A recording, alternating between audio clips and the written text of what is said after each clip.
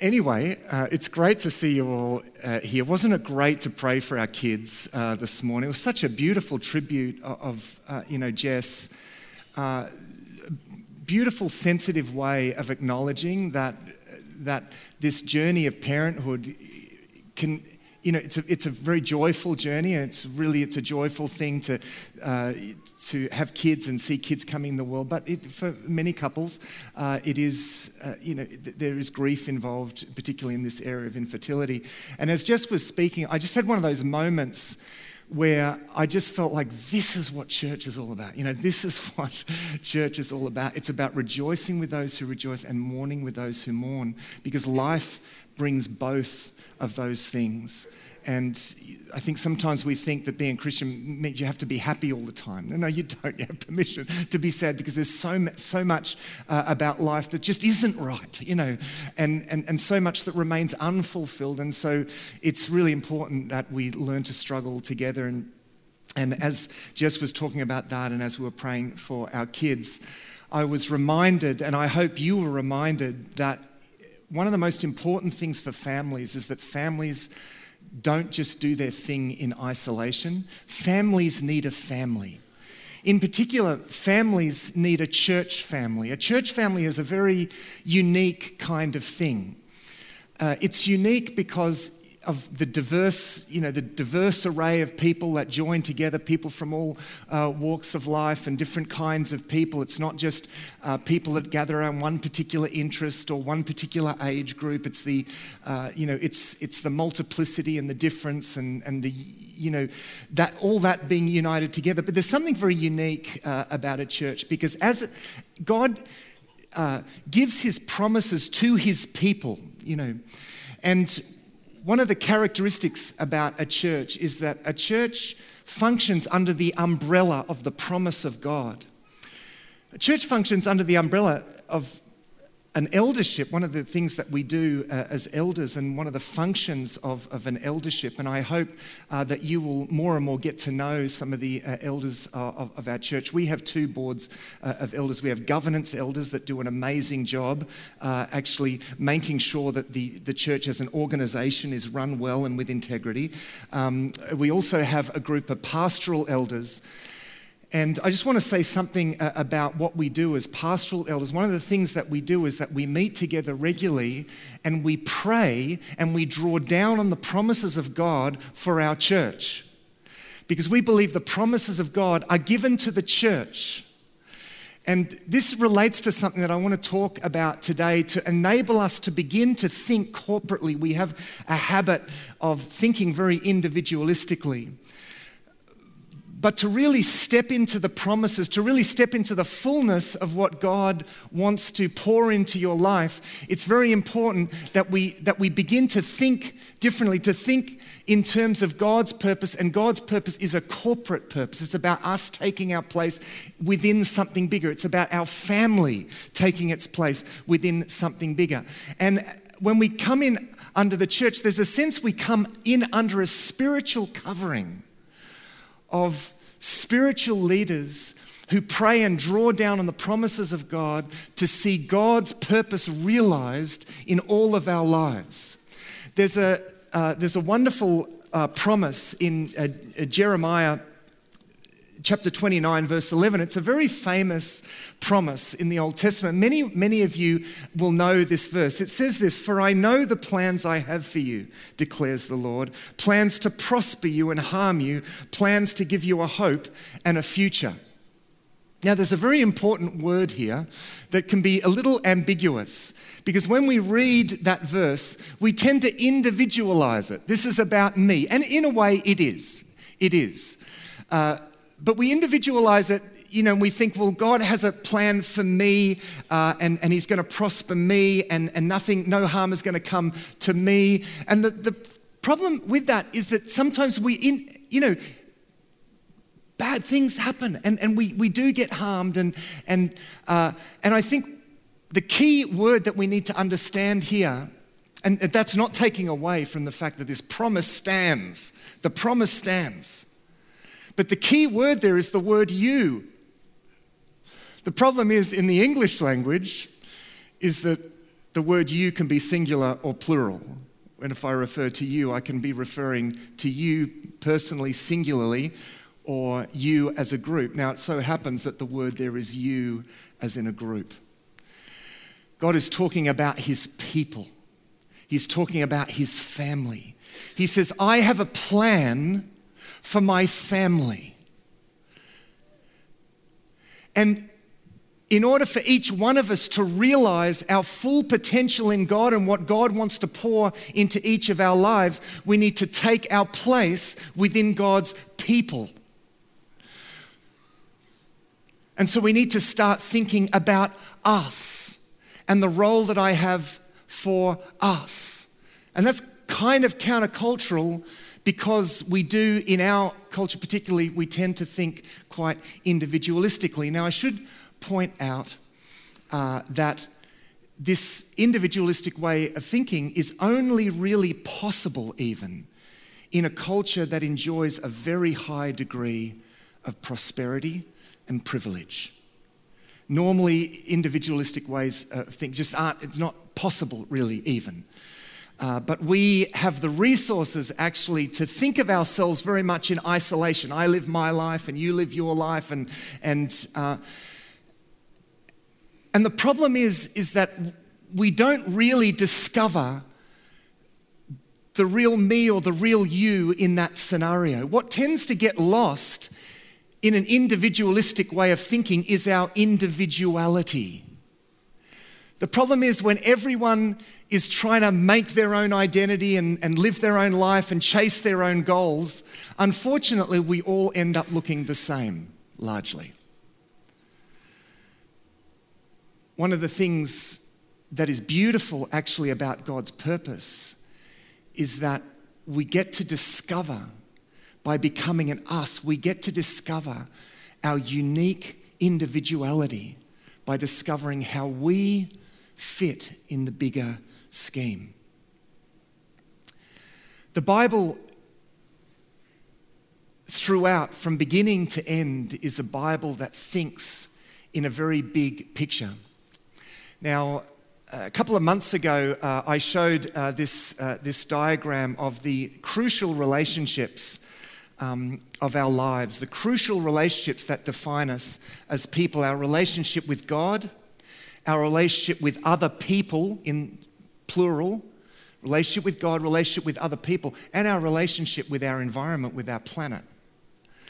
All of those things are part of God's original design. In order for us to understand ourselves, we cannot isolate any one part of this away. We can't take any one part of this away. And it's this connectedness that is a main theme in the Bible from beginning to end. The biggest problem, the problem that the Bible diagnoses, the big problem with the world is a problem of disconnection. That's a really good way. It's not just about personal dysfunctionality or personal sin, however you want to put that. I mean, that's part of it, but actually there's a bigger picture here. The thing that God wants to do is actually reestablish the connections that make us who we are. Primarily our connection with God, because we are defined by our relationship with God. We are primarily children of God. We are children of God. And because we're children of God, we're therefore a family. We're a family. And so the relationship with God becomes the thing really that unites us with other people. Because otherwise, what else is there to unite us with other people? No, we are united because we belong to a common family. And as a family, we have a mandate. And the mandate that we have as a family is to worship God, to care for each other, and to care for our planet. And none of those things can be taken away. Now, the thing that went wrong, of course, is that these relationships got broken down. There was disconnection. In fact, I'll speak of two elements to this problem: disconnection and what I'm going to call misconnection. Now, I'm going to do a couple of things this morning, two main things. I'm going to point out some things about Scripture. I'm going to be a bit teachy at first, but actually there's a picture that's been on my heart for a couple of weeks now that I feel there's a sense of promise in. And actually the thing that I most want to share with you actually is that picture, because I feel like there's something very powerful that God wants to show us today. But I need to give this a little bit of framework first. Two aspects of this problem are both disconnection and misconnection. Disconnection is caused when we each decide, I'm going to live my life autonomously. That means that you rule your own life, you establish you decide who you are. That's autonomy. You decide who you are and how you're going to live.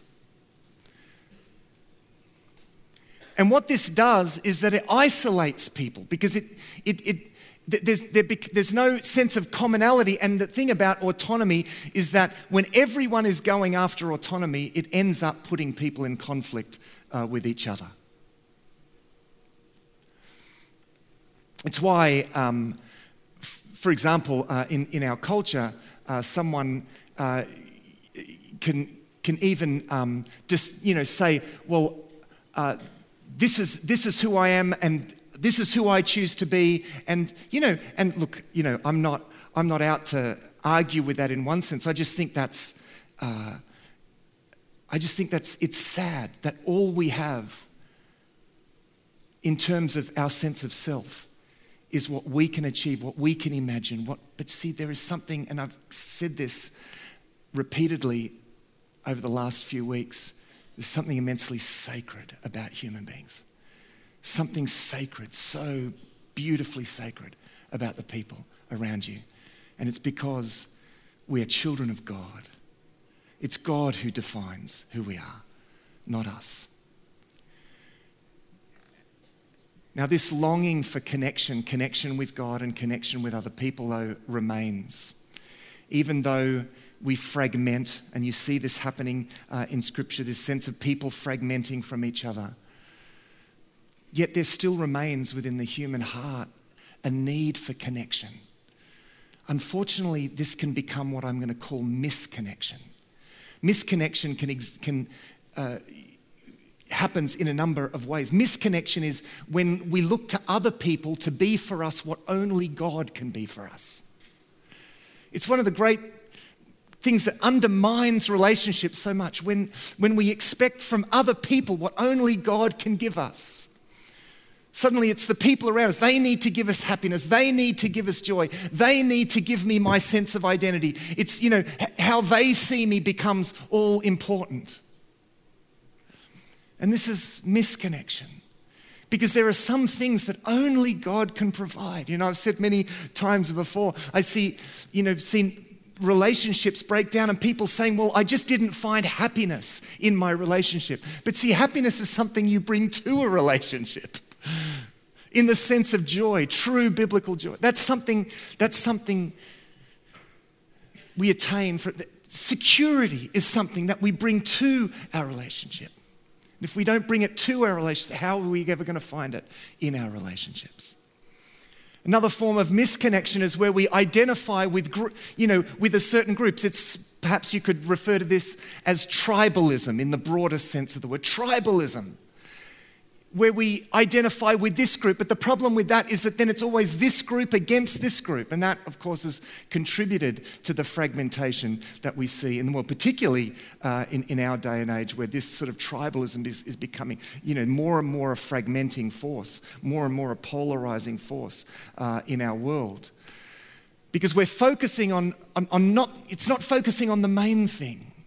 And I think we're going to be very careful as Christians that we don't fall into tribalism. As soon as a Christian, for example, identifies primarily, and because there's an election coming up, let me say this. I think it's very important that Christians are aware and involved in politics, both sides of politics. We have lots of Christians involved in both sides of politics. But if we front load that as the most important thing, if that's the thing that we identify with, if that's the thing that we're going to put our primary passion into, and it's only ever going to fragment.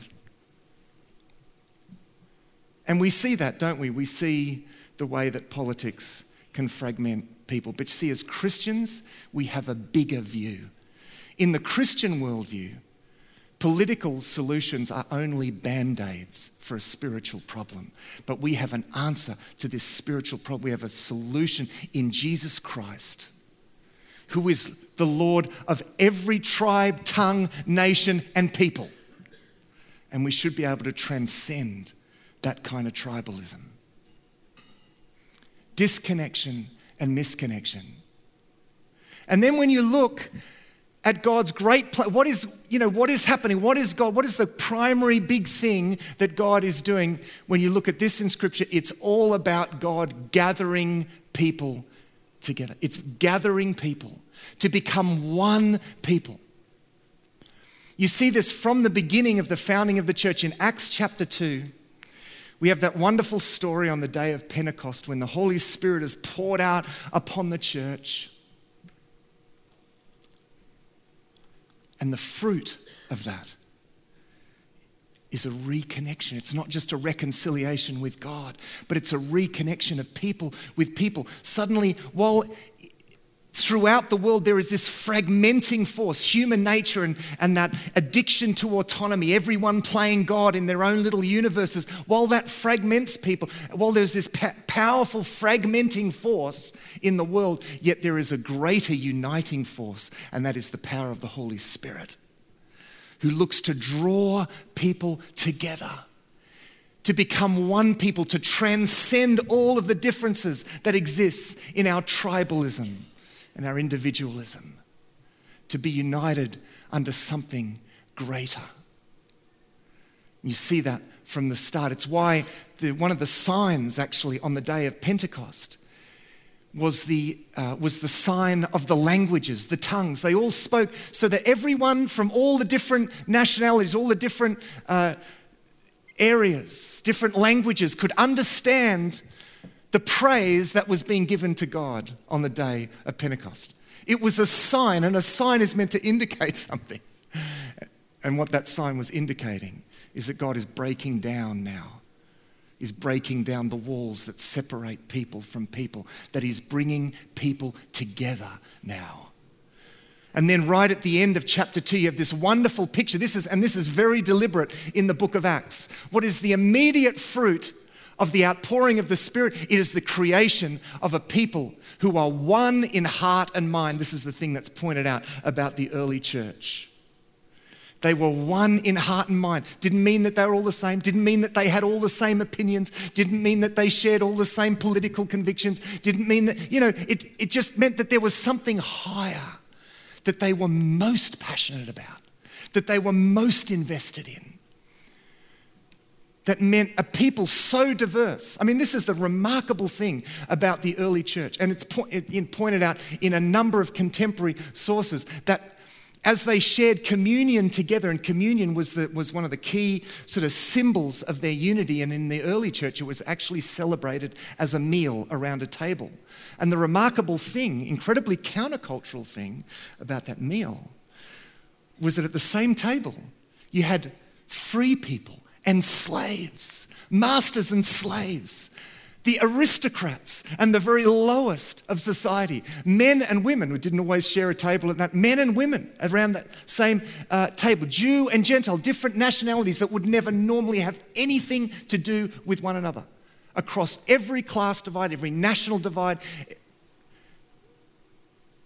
around the same table, saying we are one.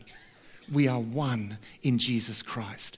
It is at the center, reconnecting. It's like, a great broken vase, a vase that got broken, and God is actually putting the pieces together. He's not just restoring individual pieces. Yes, God wants to restore you and the things in your life. He wants to restore the individual pieces. But ultimately, it's with a view to bringing the pieces together, to recreate the beautiful vision of a human family that was always central to God's purpose from the beginning. It's a wonderful, wonderful vision. When you read Ephesians, let me just read a few verses from Ephesians to really underscore this, just in case you're wondering whether this is biblical or not. I better actually read something from the Bible, and I'll. As I read this, I want you to, get the gist of this. Because again, this is about big picture. What is the big picture here? Ephesians 1 from verse 7. In Christ, we have redemption through his blood, the forgiveness of sins, in accordance with the riches of God's grace that he lavished on us. That we celebrate all the time. Jesus has reconciled us to God. Whoever we are, whatever we've done, you can be forgiven and reconciled with God. But there's a goal in mind. God brings children back to himself in order to restore his family. With all wisdom and understanding, it goes on. He made known to us the mystery of his will, according to his good pleasure, which he purposed in Christ. This is the big purpose. To be put into effect when the times reach their fulfillment. Listen to this. To bring unity to all things in heaven and on earth under Christ. To bring unity to, notice how it says all things, right? Because it's not just about us and God. It's not even about us and each other. It's actually us and the rest of the creatures on the earth. The Bible has a remarkably holistic vision. Part of this vision is absolutely about our relationship to other creatures on the earth, to our planet, to our environment. And I think I point that out because today we're feeling more than ever the effects of the fact that we really messed that one up. Like we really messed that one up. And our planet increasingly is sort of turning against us, isn't it? Because we messed up our environment. It's a very Christian idea. Notice how big this vision is. That all things would be put back. All things would be put back into the right connection. And then in Ephesians 2, from verse 13. But now in Christ Jesus, you who were once far away have been brought near by the blood of Christ. His purpose, verse 15, his purpose was to create in himself one new humanity out of the two. And it's talking about Jew and Gentile, one of the primary divisions. It's not the only division, but he's using this as an example. And in one body to reconcile both of them to God through the cross of Jesus Christ, by which he put to death their hostility. Consequently, you are no longer foreigners and strangers, but fellow citizens with God's people, and also members of his household, built on the foundation of the apostles and the prophets, with Christ Jesus himself as the chief cornerstone. In him the whole building is joined together and rises to become a holy temple in the Lord. And in him, you too are being built together to become a dwelling in which God lives by his Spirit. So he goes on in Ephesians chapter 4 from verse 3. Make every effort to keep the unity of the Spirit through the bond of peace. If you want to flow with the Spirit is flowing in the direction of unity and connection. To counter the fragmenting force. I mean, you'll feel the fragmenting force. There is plenty that could actually alienate you and cause hostility between you and other people. We experience that all the time. But we need to step up above that and step into the stream of the Spirit of God who is uniting us. Make every effort to keep the unity of the Spirit through the bond of peace. There is one body and one Spirit, just as you were called to one hope when you were called, one Lord, one faith, one baptism, one God and Father of all, who is over all and through all and in all.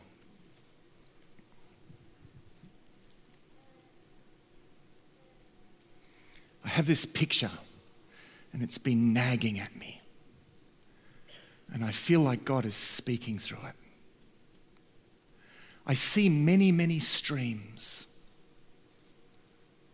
Many, many streams flowing.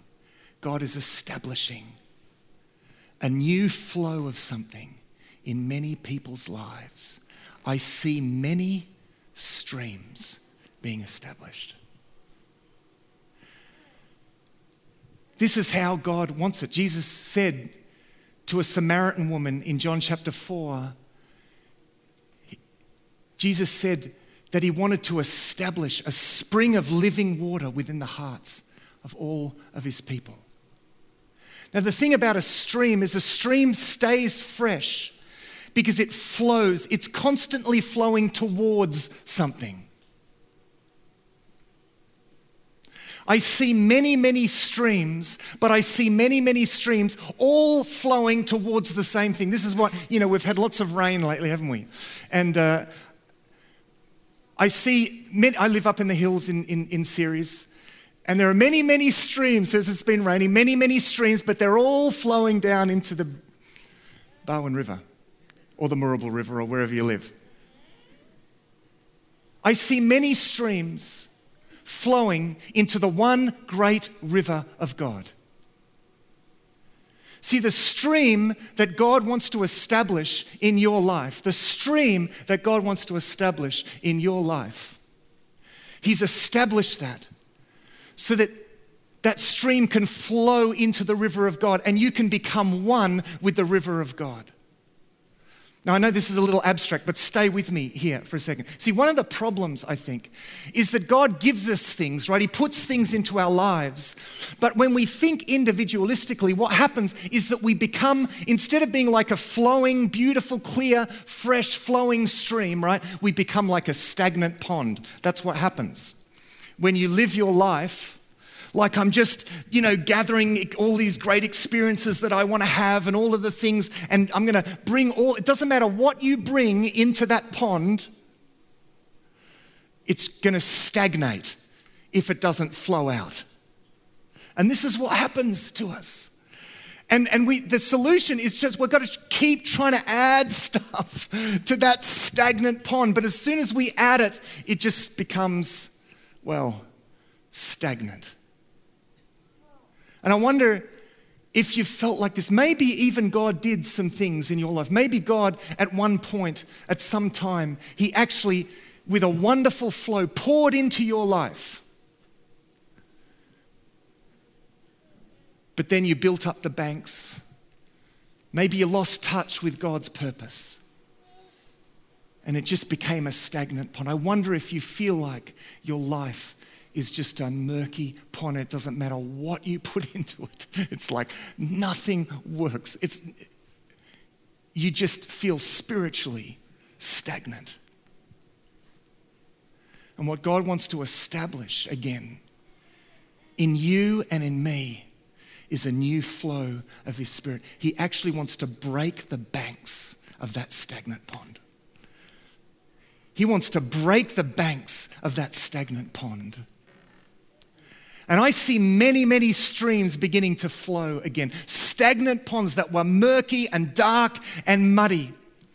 I see God doing a new thing and establishing a new flow and eroding the banks and beginning to flow through you.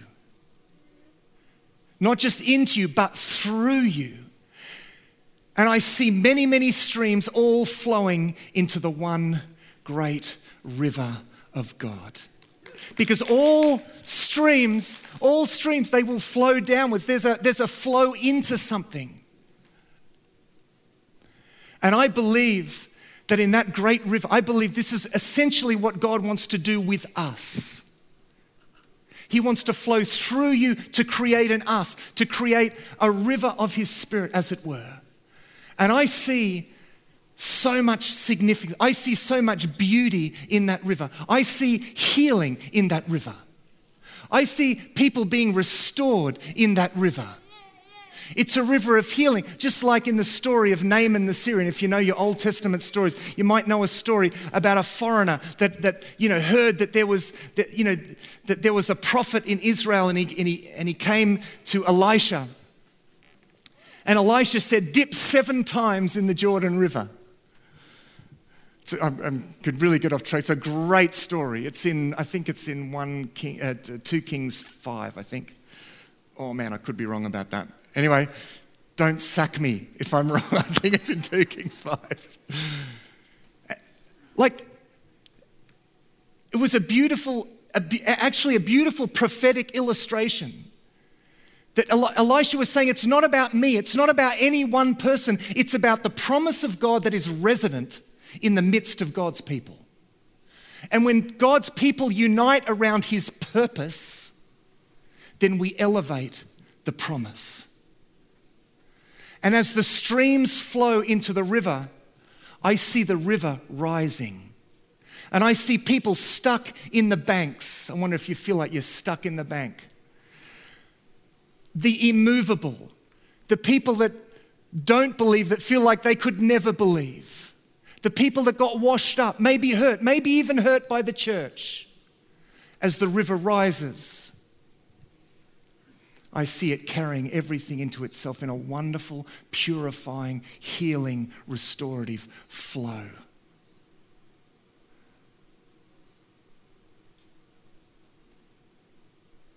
It will be so. It will be so.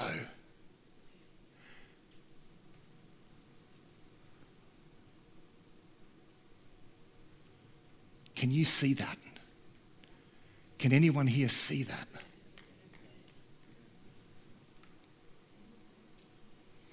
God is going to do something in your life that is not going to be about you. And you realizing that it's not just about you is the key. You're going to feel God begin to erode some banks. He's going to establish a new flow.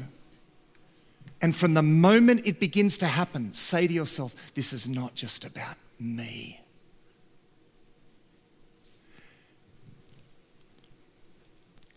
Wouldn't it be beautiful to establish a flow, a community, a church in which we all contribute to the flow, not just the guy up the front, not just the people on the microphones, not even just the elders. A river is made by many, many streams. Otherwise, it's just a dried up creek bed. Doesn't matter how good a job I do or our worship leaders or our lead pastors. It doesn't matter how good a job they do. It'll be a dried up stream unless all the streams flow into the one river. Do you see that? That's what it means to be church. That's what I long for.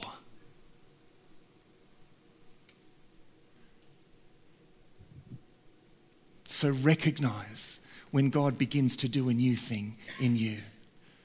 Let it flow. Let it flow into the one river.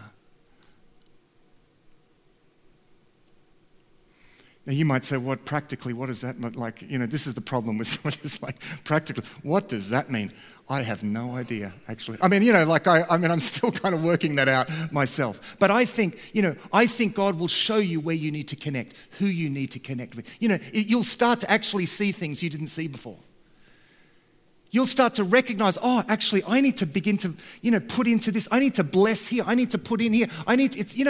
You will begin to see your life will become outflow as we all pour in together to create this wonderful river that will bring restoration and healing and new life to this city. I long for that. It's God's purpose. Why don't we stand together and pray for that?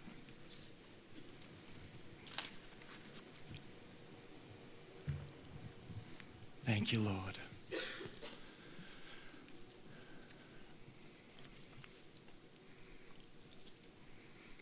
As I pray right now, I just want to ask you if you feel that your life has become like a stagnant pond. I wonder if there's anyone here you just feel like and you don't even know how to even get out of that place. I want to pray for you first. And I don't want to just pray for you. I want to actually break that bank now in Jesus' name. I want to see God do something now, and I believe God will. So I want you to think very carefully about this.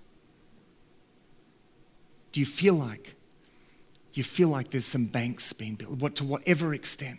Do you feel like there's something, here that's blocking your flow? Do you feel like there's a stagnancy? I want to pray for you this morning. If that's you, I just want to lift your hand right nice and high this morning. Lift your hand nice and high. I want you to keep your hand high. Father in heaven, by your Spirit right now, I pray, Father God, from the tips of the fingers of each person that raises their hand, even as I'm praying, I'd ask you to raise your hand if you feel like this is for you. Father, from the tips of their fingers, Lord God, Lord, the hands that are raised to say, Lord, unless you do something, nothing's going to happen. I'm completely stuck. Father, I pray from the tips of their fingers that you would begin to flow down, Lord, right now. The flow of the Spirit of God right now, through the tips of your fingers, down through your arm, into your whole being. Now, in Jesus' name, it is so. Flow, river, flow. Spring of living water. And I want you to feel the fresh water, the purifying water, washing away. It's washing away your guilt. It's washing away shame. It's washing away failure.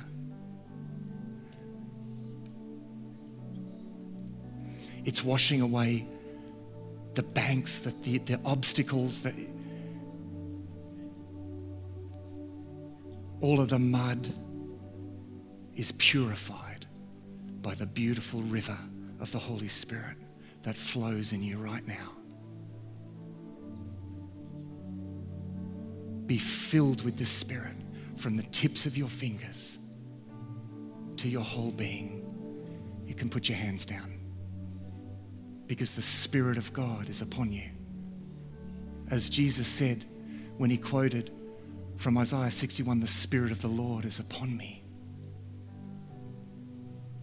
The Spirit of the Lord is upon me. And it's not just for me. It's to bind up the brokenhearted, to proclaim freedom for the captives. You are full of the Spirit of God. And little by little, God is going to begin to do a new thing in and through you in Jesus' name.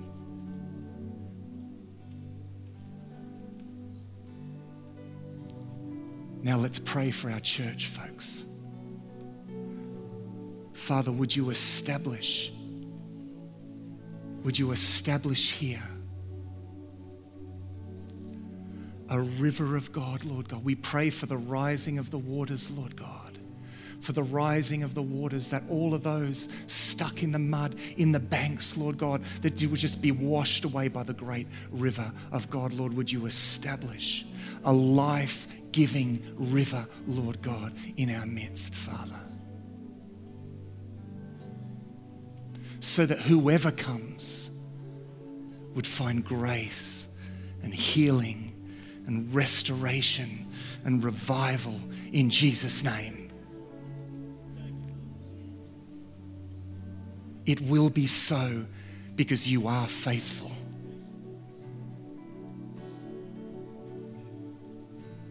And so, Lord, we give you praise, Lord God. We give you praise before everything, Lord God. We give you praise. We lift up the name of God, the one who unites us, the one who calls us, Lord God. Father, we lift you up high. We say, hallowed be your name, Lord. Hallowed be your name. Your kingdom come, your will be done. As your name is hallowed in this place, in Jesus' name. Let's respond this morning.